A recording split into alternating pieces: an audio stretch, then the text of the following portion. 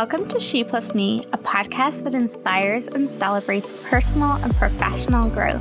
I'll be your host, Nora Bade, founder of She Plus Me, an educational lifestyle brand. After going through my own wild journey of discovering my most authentic self through mind, body, and soul, I've been discovering what it takes to find your passion and to live your most authentic life. This is the place to be to dig into real and raw conversations with radiant souls, from everything natural beauty to holistic health, deep healing, personal growth, and building a purposeful life. Every single one of us has the ability to build extraordinary lives, and this podcast is going to help you get there.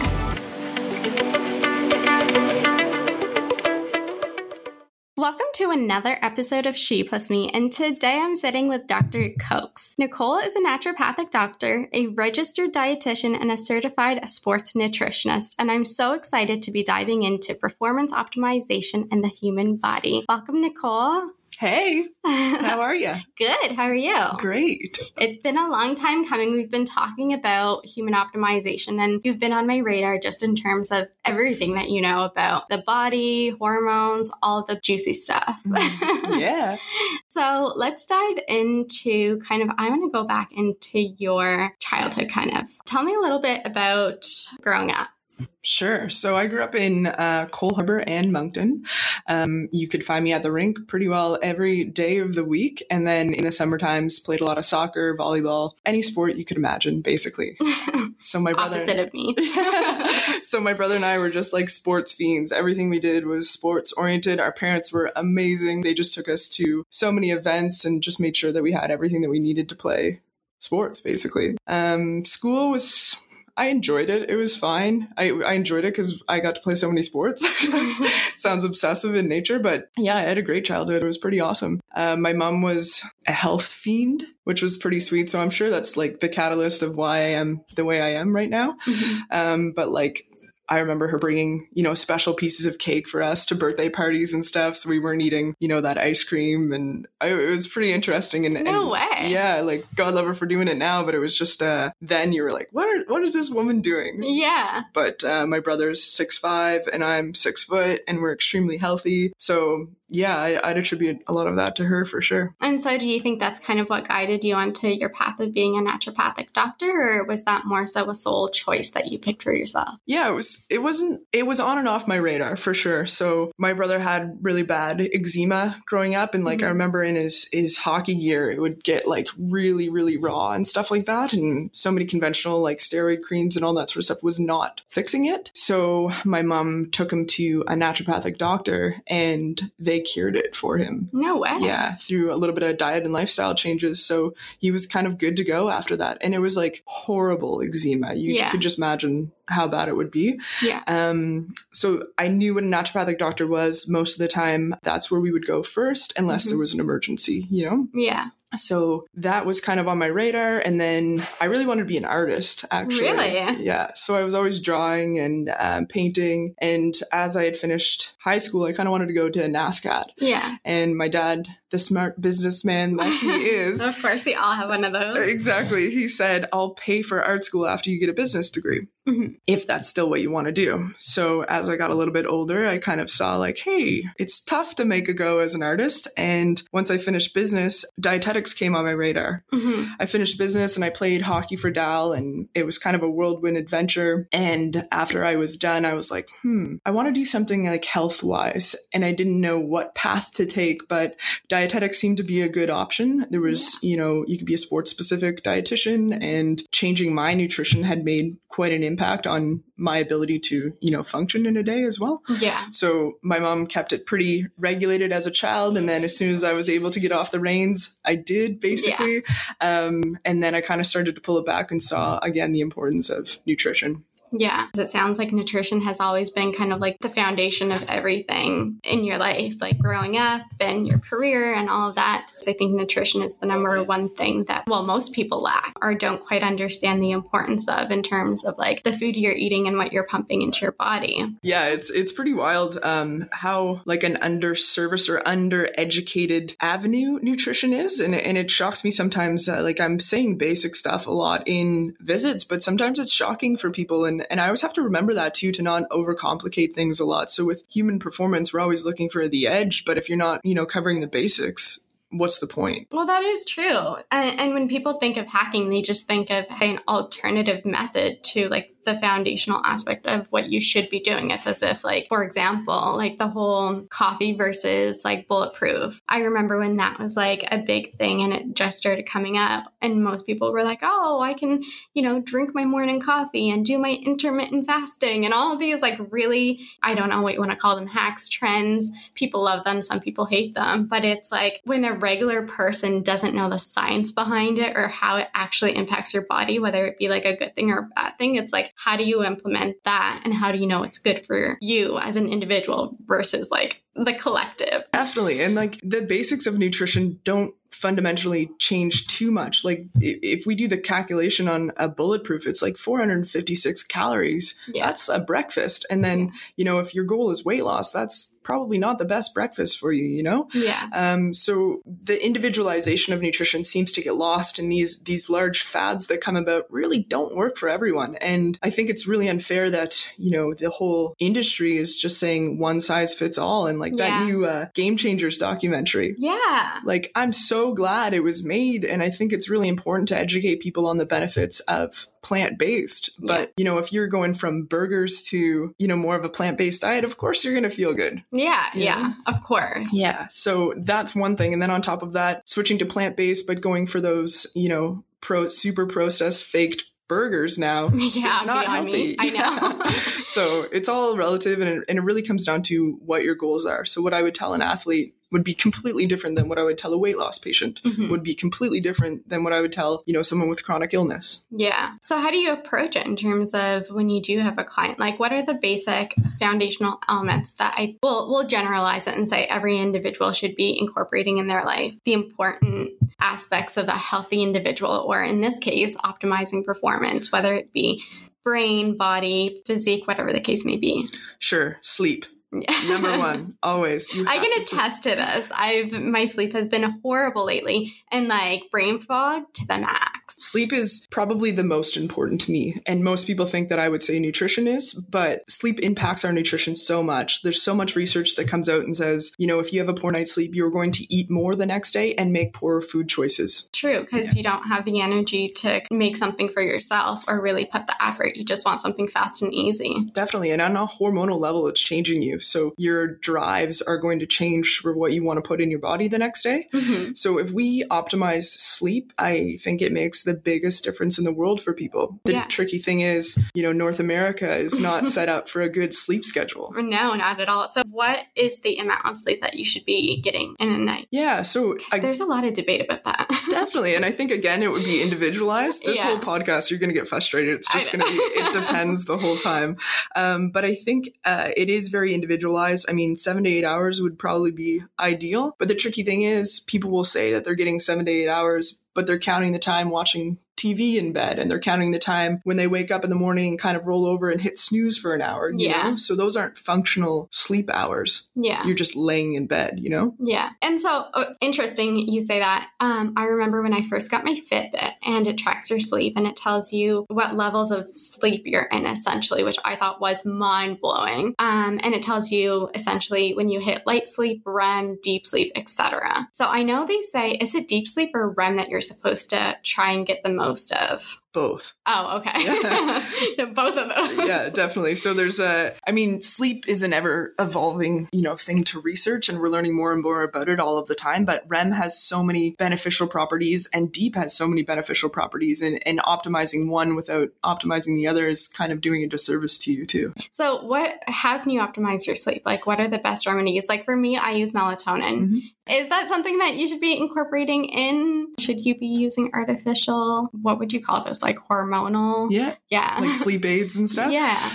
So for melatonin specifically, it was researched through MIT, I believe it was. Mm-hmm. And the research dose was 1.5 milligrams. Yeah. Our brain releases like 0.2 3 micrograms. Oh, so the amount that we need to sleep is not that much. So 1.5 milligrams in research worked. The tricky thing is that was patented. So no other company can make that dose. Yeah.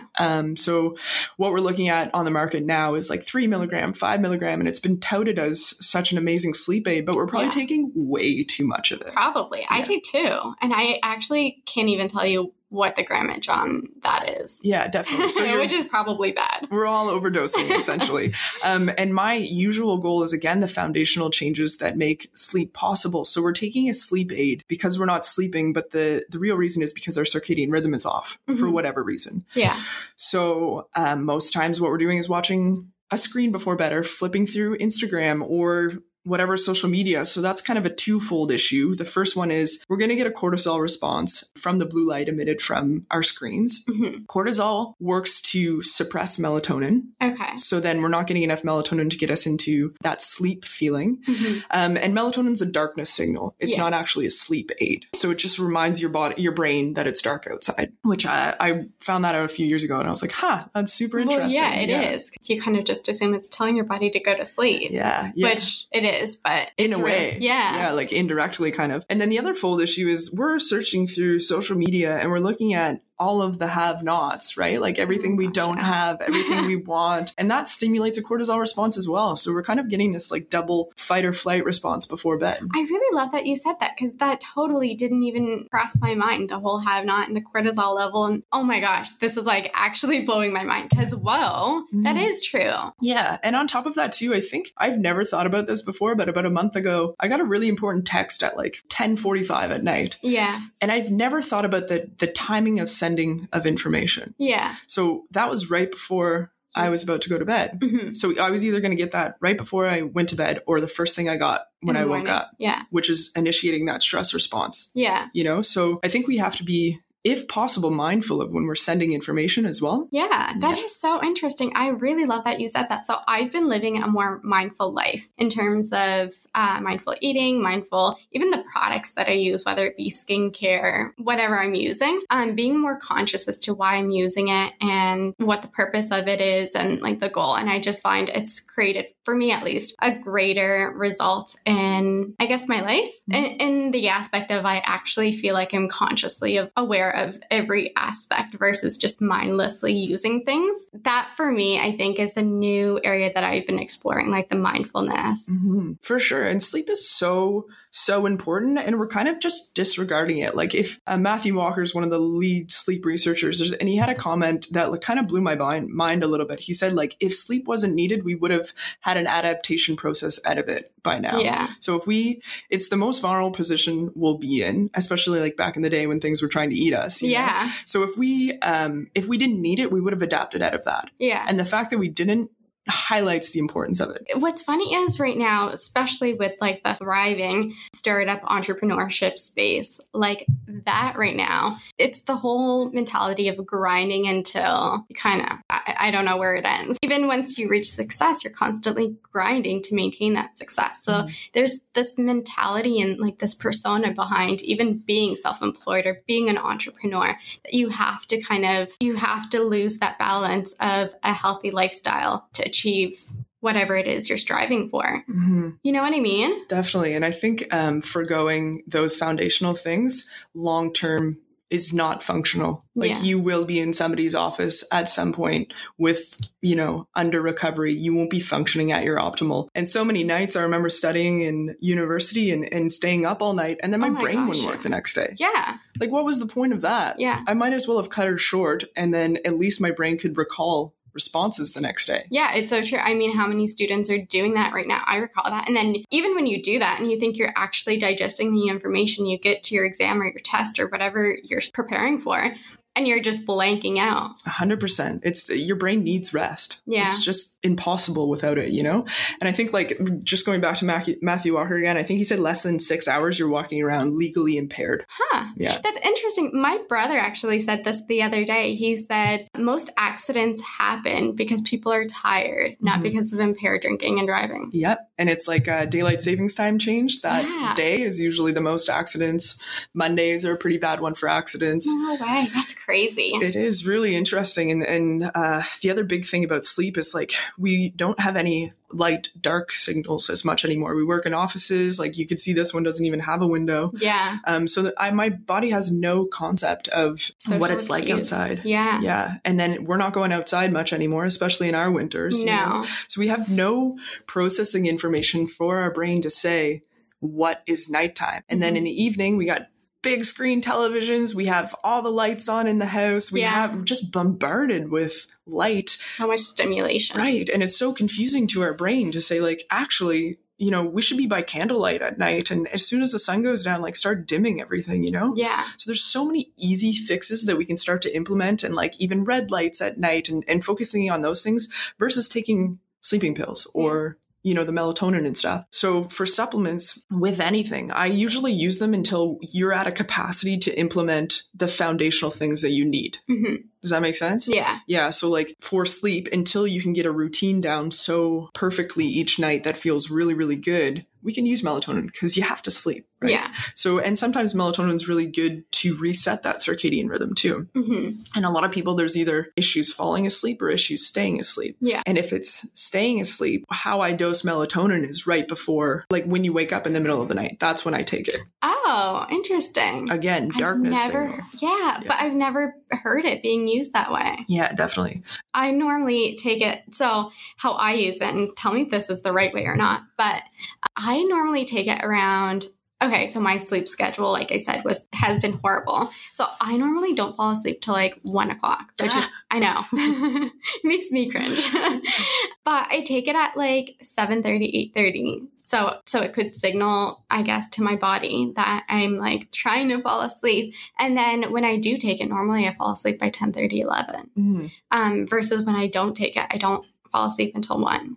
Definitely. So I think like there's foundation, and I'm assuming you're working in the evening time. Is that what you're doing? Yeah, like on your screen, you know.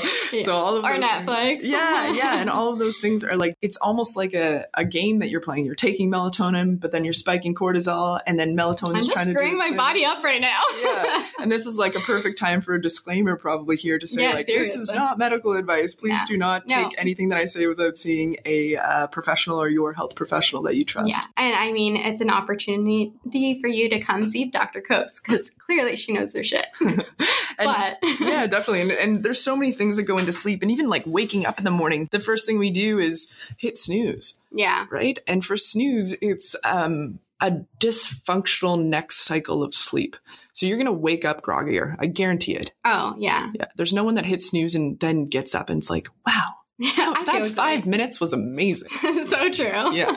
So yeah, there's so many things that we can do. And then since our light rhythms are off as well, like the most important thing you could do as soon as you wake up in the morning, flood your eyes with sunlight, because that resets that cortisol awakening response to say, this is the time I wanted to get up. Mm-hmm. Yeah. And you can't bank sleep either. You can't be like, I'm not going to sleep during the week so I can grind it out and then just sleep all day on the weekend. It doesn't work like that. And you just need to go to bed and wake up at the same time as consistently as possible.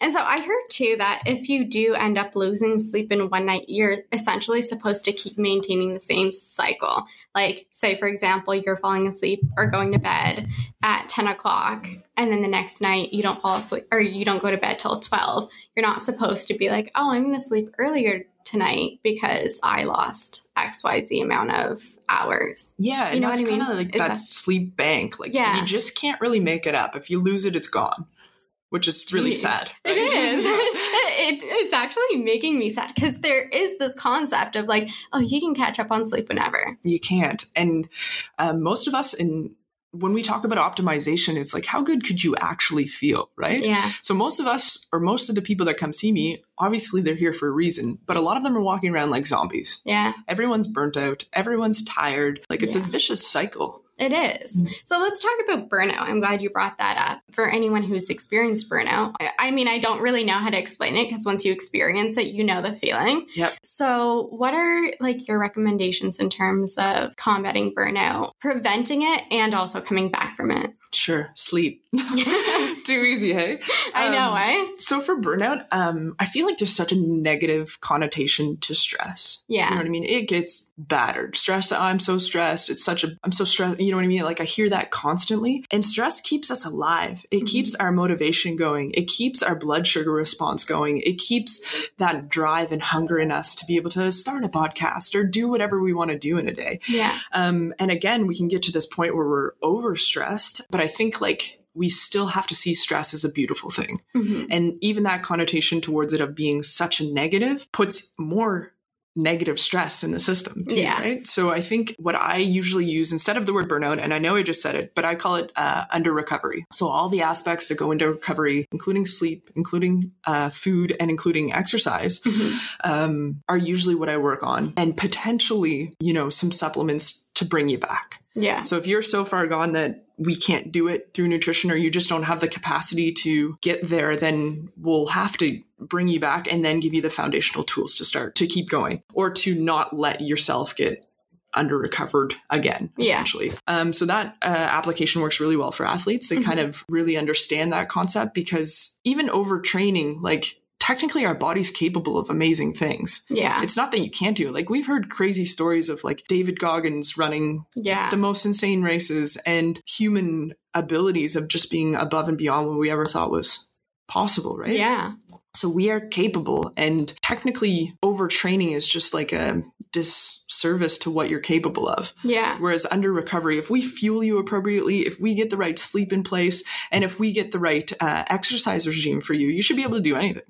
My thought is, you know, so what I really focus on is, again, those foundational things that are going to make all of the difference in the world for you.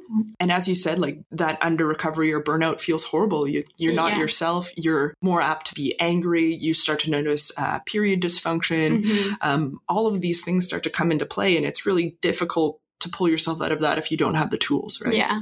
But we set ourselves up to fail a lot of times too, because as you had talked about, that entrepreneurship mentality is grind until you can't anymore. What is the point of that? Well, exactly. And you don't even end up enjoying what you're building, because half the time you're, you know, either, I mean, going back to you're stressed, or you're thinking about what you need to be doing next, or how am I going to maintain it, etc. Like you're constantly on to the next thing, where you're not even being present in what you are achieving. Definitely. And like, I think that's also a mentality thing, and that's what fuels your body. If you can even celebrate your small successes, now I need to cut down on sleep. Now I need to do this. And it's funny because that's often the first thing we eliminate. Yeah. It's like, as soon as you're like, I have a deadline, you're like, all right, I know I'm staying up late. Yeah. It's not like, okay, maybe I should rest and then wake up early, which is kind of interesting, because it's just, I think it's a social grooming. 100% like we've just adopted it. Like, I don't know, it's interesting. So it's like, how do you shift that mindset? Yeah, it's difficult. And it's a work in progress. And even for myself, like I know all of the rules and I still do it. You know what I mean? So I think it's just that mindfulness piece of wanting to change too. Yeah. And I love that you said celebrate the small wins, because that's what I talk about all day, every day, essentially in here. Because if you don't, like, we're making to-do lists that are impossible to complete in a day. Oh my gosh, yeah. And then you're like, no one ever looks back at that to-do list and says, oh my gosh, look at all that I got done. All you look at is, look how much I didn't get done. 100%. And that's what you go to bed with, and that's what you wake up with the next day. So you're starting out at a 10 out of 10 already, full of anxiety. Your appetite starts to go away, so you're not going to make good food choices the next day. And you wake up, like fight or flight every day. And that initiates that cortisol release again. And then it's just not setting us up for success for the future. No, it's so true. And okay, let's talk about hormones for a second, because unless you really read into, you know, cortisols and REM and deep sleep, want to quickly go over some of the important, I guess, hormones that you should be at least keeping your eye on or tracking. Sure. So there is so many things at play here. There is a hormone released by our hypothalamus called gonadotropin releasing hormone. That guy goes to our pituitary and says, hey, release FSH and LH. Those guys go down to our ovaries and say, hey, release estrogen and progesterone. There's another hormone from our hypothalamus that's called gonadotropin inhibiting hormone. And any stress in our life, any under-eating, any threat to our environment is going to initiate that gonadotropin inhibiting hormone, which goes to gonadotropin releasing hormone and says, stop doing your job, essentially. So this whole interplay would be any sort of stressors that we're under is going to have period dysfunction down the line somewhere. And this is what I see constantly, and especially with female athletes, because they're putting so much pressure on their body to perform every day. And when I listen to some training schedules, I'm like, oh my goodness. Yeah. And that's the point of the under recovery piece. Like the part of the recovery is rest days. Mm-hmm. And everyone always thinks bigger, stronger, faster, better, right? Mm-hmm. So when I implement rest days for athletes, it's a game changer for them. And when I implement enough food for them, so most female athletes, and it's starting to become a lot in the male population as well, that we're not getting enough protein and we're not getting enough calories. And if you're at a caloric deficit for the output that you're trying to do, it's going to become a cortisol imbalance, and it's going to become, undernutrition, which initiates that response to tell your body to start shutting down those sex hormones. Huh. Yeah. And same thing goes for testosterone with guys too. And it all comes down to essentially sleep, nutrition, and lifestyle. Yeah. I wish there was like this. I think everyone sits there and looks at me as if I learned some sort of, magical thing that's going to change. And unfortunately, or they're at least hoping that there is some sort of secret or key to it. Yeah. Because that's what you live like, okay, well, there's something that's going to come out. Well, especially nowadays, there's something that's going to come out that's going to just totally revolutionize my life. Yeah. And like, that's the solution to all. Yeah. And I'm really interested in those optimization techniques like cool IVs or new supplements on the market or like brain boosters and stuff. And I do all the research of the biohacking and I love all of that stuff, but like, I'm not wasting your money on it. Yeah. I'm not going to take you from, eating cheeseburgers every day and then be like, try this, it's going to change your life. You have to have everything foundationally at a baseline and then we can go to that stuff. That's like the next level. Yeah. And integrating it into your lifestyle slowly. I think that's what also everybody tries to implement. They go from 0 to 100. Kind of like whether you're going to the gym or eating healthy, you're like, okay, now I'm totally trashing everything I ate. Yeah. And I'm just going to eat, healthy greens, fruits, veggies, whatever, you name it. And it's like a complete contrast where I think at least you're also kind of shocking your body where it's like, it's not used to that. And your body's like, whoa, okay, what's new? Definitely. And then digestion gets off because, vegetables can be hard to digest. Yeah. I'm glad you said that. They're so important, obviously, but like if you're going from 0 to 60 for a nutrition change, like let's ease into it. Let's nail breakfast. Yeah.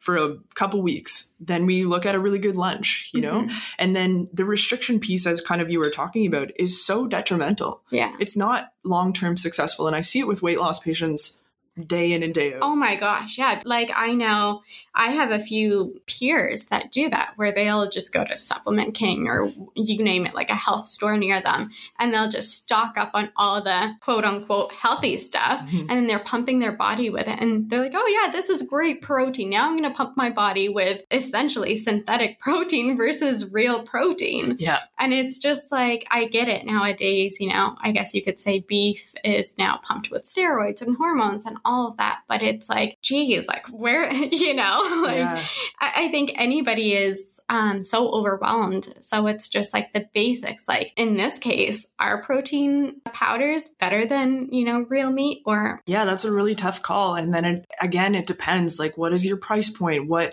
is it more important to get protein into you versus, what type of protein it is? What's your timeline like? So for athletes, especially if they're going to school as well, like they're in class all day and then they don't really have time to cook meals and then they have practice in the evening and then games on the weekend. Yeah. So we have to find something that is going to get the nutrients that they need. Yeah. And like meal prep is huge for that. But sometimes there's not time to do all of that sort of stuff too. And a lot of times for athletes that I work with, and this does apply to the general population as well, as like, what is your capacity? Can you cook? If not, then we have to tailor things specifically to that. Yeah. Have you ever made lasagna before? Yeah. If not, and I put it on a meal plan, you're going to fail. Yeah, that is true. So it has to be so individualized and so tailored to the person in front of you. And that's why like ever so slightly these 6-week plans or all that sort of stuff kind of drive me nuts. Yeah. I get it. I get the concept. I know you want to lose weight in the 6 weeks, and I know you want body composition changes. So I do respect that. But like most times for weight, it took you a lot longer than 6 weeks to get like that, you know? And it's that same mindset of, you know, self-care and self-worth and self-confidence. Like we've told ourselves the same story for so long that I'm lazy or I'm ugly or whatever that sentence is for like 25 years. Yeah. Now you have to take the new sentence that you're creating and say it to yourself every day, probably for another 25. Oh my gosh. Yeah. I'm so glad you said that because it's true. You can't just overnight shift your mindset and it's not going to happen. And even if you do, I mean, you might be good for 5 days, but that old routine, that old conditioning is going to come back and you're going to repeat the same old sentences or whatever the case may be right back to yourself. And then it's a yo-yo effect. It is. And especially with diet changes as well. Like I could make you lose weight in 30 days. What happens on day 31? You restricted so much that you want Vandal's donuts. You want whatever, you know? And I get that. Yeah. So what about small incremental changes over time where you built a lifestyle that is now extremely cohesive with what you do on a daily basis? And a lot of times for weight loss as well, like we need a why. Why are you and same with business. You need a why to keep you in those dark days motivated. You know? So I think a lot of times, I'm totally confident I can give somebody a plan to lose weight in 30 days. That's not the issue. If you stick to what I tell you to eat, you're going to lose weight. Yeah. Likely, unless there's some sort of hormonal dysfunction. Yeah. But again, day 31, where are you at now? I really like that. It's so true because whatever you're trying to implement, even nowadays, the whole, journaling every day and meditating every day, it's like so many people are trying to adopt these like taboo in their life. And they're like, oh, like I heard so-and-so is incorporating this. And especially social media, like that's going back to the have-nots. Like I think as individuals, we kind of look at people we aspire to be like, and we try to incorporate their lifestyle. Yes. And then going back to your personalization point, that doesn't work if you're not anything like them. You're essentially setting yourself up for failure. Definitely. And you're putting so much pressure, and all of those play a factor because then you're just like repeating those same sentences. Okay, well, so-and-so did it. Why can't I? And then it's just a cycle of negativity and a lot of pressure and a lot of like mental and physical like unhappiness. Yeah. And it's that comparison piece that is so detrimental to us. Like I always use the word resonate. So for journaling, like a lot of people ask, where do I start? And I'm like, well, it doesn't have to be like, dear diary, today was a beautiful day, I always say that. Yeah. And then like even the words that you use, like affirmational words, like if you've just heard them on the back of a book somewhere and they mean nothing to you, what is that inspiring? Yeah. You know what I mean? And I think like you have to just figure out what resonates with you. What is your why? And what's, again, going to keep you going throughout the duration of time, because it doesn't get easier. No. If anything, it'll test you and like your skills and the tools that you have. Yeah. It's if it really doesn't resonate with you, then shit, no matter how much you do, it's not going to help. Yeah, it's not going to make a difference. And if it doesn't fit in with your lifestyle, like if you travel all the time but there's a million ways around things. Like I had a guy in here the other day and he was just like, I write all day long for my work and I don't want to write anymore. I was like, well, get a tape recorder and go for a walk in the woods and say it. You know what I mean? And with a lot of the journaling and recording of information, it's therapeutic to write things out, but the real value is looking back on that and saying, what's this? What am I going to pull from this? Was this like an abstract thought? Is there some sort of idea here that I can, take and move forward with? And that's where all the value comes from, not necessarily writing it out. Yeah. Well, and the growth that comes from it.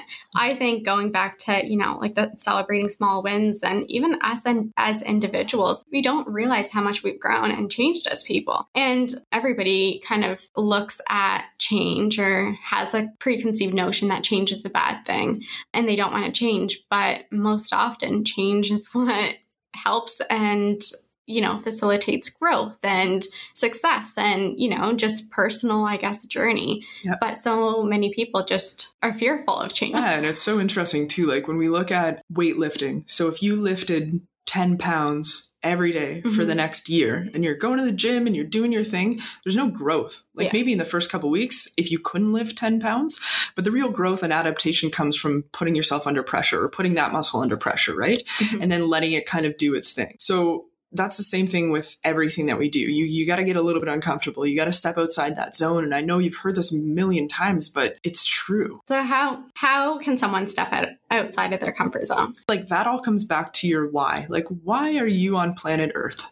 What do you want out of this life? What kind of partner do you want? What kind of job do you want? What are your work hours that would be ideal? And I think like most of us, from my perspective, and I'm talking to myself just as much as I'm talking to other people, on a bad day, I'll go home, throw the television on, blackout, essentially. Yeah. Because if not, I'd have to really think about why it's a bad day or what's going on in my life or why are things really challenging right now. And I think we have so many distractions that it's very easy for us just to float and not really get that adaptation or the appropriate adaptation for what we're trying to achieve in life. Yeah. So I think what we have to do is figure out what we want to achieve in life, which certainly isn't easy, but you don't have to have like, I'm going to be a doctor by the age of 25 at that. Maybe so, but that can also change along the way. There's nothing wrong with that. Yeah. And we can change every day of what we want it to be. But I think you got to start looking towards what that's going to look like.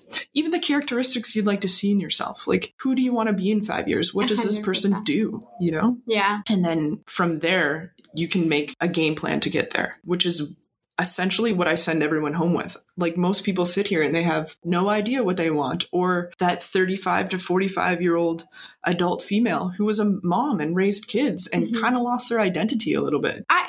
It's so true. I really love that you said that because that resonates with me deeply because my mom is a single mom, an immigrant, and she came here with 9 kids. Like, God bless her soul as a widowed mother. And so she had to raise 9 kids all on her own. I mean, 2 years apart between all my siblings, she really didn't have a whole lot of room to really work on herself. But now where we're all grown up doing our own thing, it's like, I see it. I don't know if she experiences it. I can only imagine. But she has that loss of identity because she was this mother and that's all she knew. Every day, that's all she did. And really, she didn't pour herself into, work. I mean, work is one thing, but, a purposeful, like a passion, a career, that's a whole nother thing. There's a difference between a job and a career. And she never did that for herself. So it's like that little window of who am I? And I think whatever age you're at, you can experience that who am I stage. And it's honestly really scary. I mean, I've experienced it already. And it's once you don't know yourself or even your worth. And it really is like trying to build that up is a whole nother journey in and of itself. And it's like a lot of people don't want to deal with it because it is scary. It will break you down and like you feel like you're shattered. But I think that's the best stage for anyone to be at because that is where you're building your success. Like that's the adaptation. Yeah. That is the process, right? And it's difficult and trying and uncomfortable and could change relationships and could change friendships. And it's hard. It's so hard. And you initially see it as a negative thing because you don't want it to change. Yeah. And everyone's like, where do I start? And I honestly don't know any of the answers. I'm literally just speaking from the people that sit here. And I'm so fortunate to gain such experience from their pain points. You know what I mean? And for those women, like it also terrifies me a little bit because they worked full time. They come home and raise all of the children, and men help too, for sure. I'm not saying that. Cook all of the dinners, wake up, do it all again the next day, run to the rinks, run to whatever they have to do. And then once that's over, it's like, well, I don't remember what made me happy, or I don't remember what sparked joy in my life, So I think, and it's hard. There's not really time to go to a painting class or, you know what I mean? Whatever it is you like doing. But if it's singing, like sing in the shower a little bit, like don't lose all of it. I think. And going back to like how to get started, you can't start from a place of being extremely unhealthy either. So even if it's like, maybe day one is lemon water in the morning and it sounds silly, but then the initiation or the thought process there is I'm taking care of myself, and going from there, great. I've mastered water every day. What's next? And doesn't mean you're finding deep soul searching answers for the problems that you're facing or for the life that you want to live. But it's like, I value myself enough to start to take care of myself. So that's kind of usually where I start with people. Yeah. And I agree. I think self-care is definitely the number one thing. If you're not giving time to yourself, then you're not capable to give time to anybody else. Definitely. My thoughts, at least. Mm-hmm. Yeah, that's a huge issue. And then we get into that, under recovery type of picture again. Mm-hmm. So it's a vicious circle that goes around and around and around. Yeah. So what are some tools and some things that any regular person can just quickly implement in their life? And by quickly, I mean without going out of their means or beyond any other extra steps. Exhale. Long, slow exhales. And it sounds so funny to say, but most of us are breathing with our accessory neck muscles. Mm-hmm. So we're not taking full, deep breaths. And if you notice anyone who's ever stressed out, they sigh. Yeah, that is true. Their body's trying to reset. Their body's trying to calm the system down. And exhaling, release of CO2 is the best way to calm your nervous system down. That's really interesting. I mean, if you haven't heard in my last episode, I learned how to breathe for the first time. Amazing.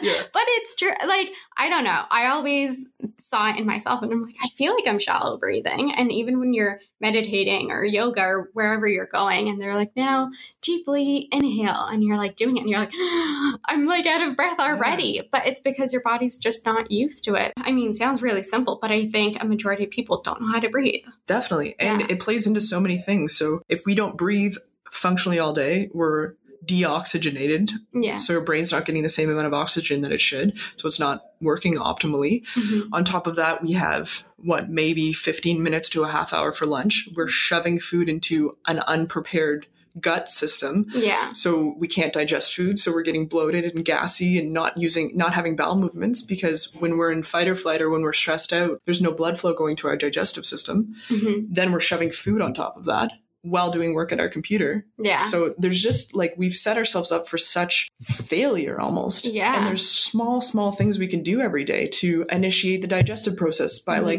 3 deep breaths before you eat a meal. Yeah. And being consciously thankful for the food that's going into you. Yeah. And actually chewing and where was it? I read that you're actually supposed to chew something 20 times before you swallow it. Imagine. Yeah. Imagine we did that. I know. Yeah. Well, I think I actually tried and I was like, wow, this is a long process. Yeah. But yeah, it's true. And there's science behind that, because if we chew food, all of these digestive enzymes start to get released from our mouth, which primes our stomach to say, hey, food's coming. Yeah. Whereas right now we're just shoveling it in and our body's not ready for it. Yeah. It's still in fight or flight, not in rest and digest. Then we're feeling uncomfortable for the rest of the day. If we took a little bit more time to be mindful about the food that we're putting into our body, we might make better food choices too. Looking down and chewing a piece of a Dorito 20 times, you'd be like, was this really worth it? Versus being so distracted and just needing something. Yeah.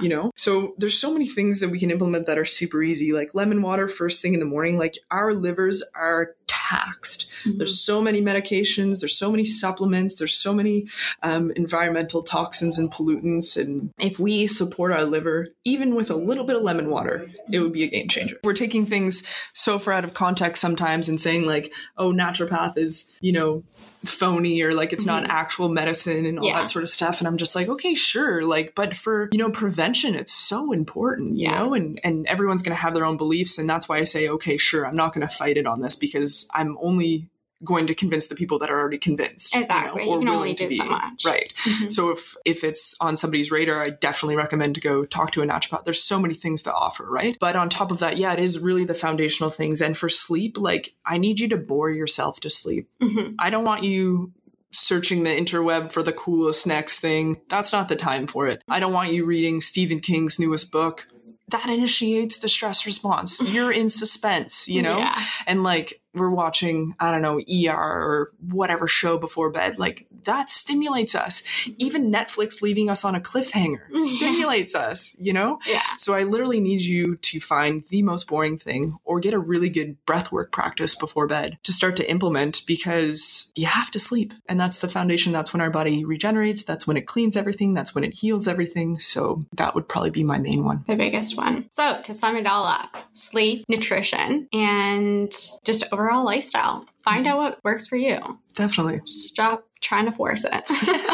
Yeah, and start slow. Yeah, that's all you need. So where can people find you for more information and to connect with you? Definitely. So on Instagram, I'm at sports.kokes, and then I work at Proactive Health and Performance Center at 26 Acrely. So, and I also do free 15-minute consults for people if they just want to see if we jive. Like, make sure you get a health professional that you trust, get along with, and feel comfortable sharing information with.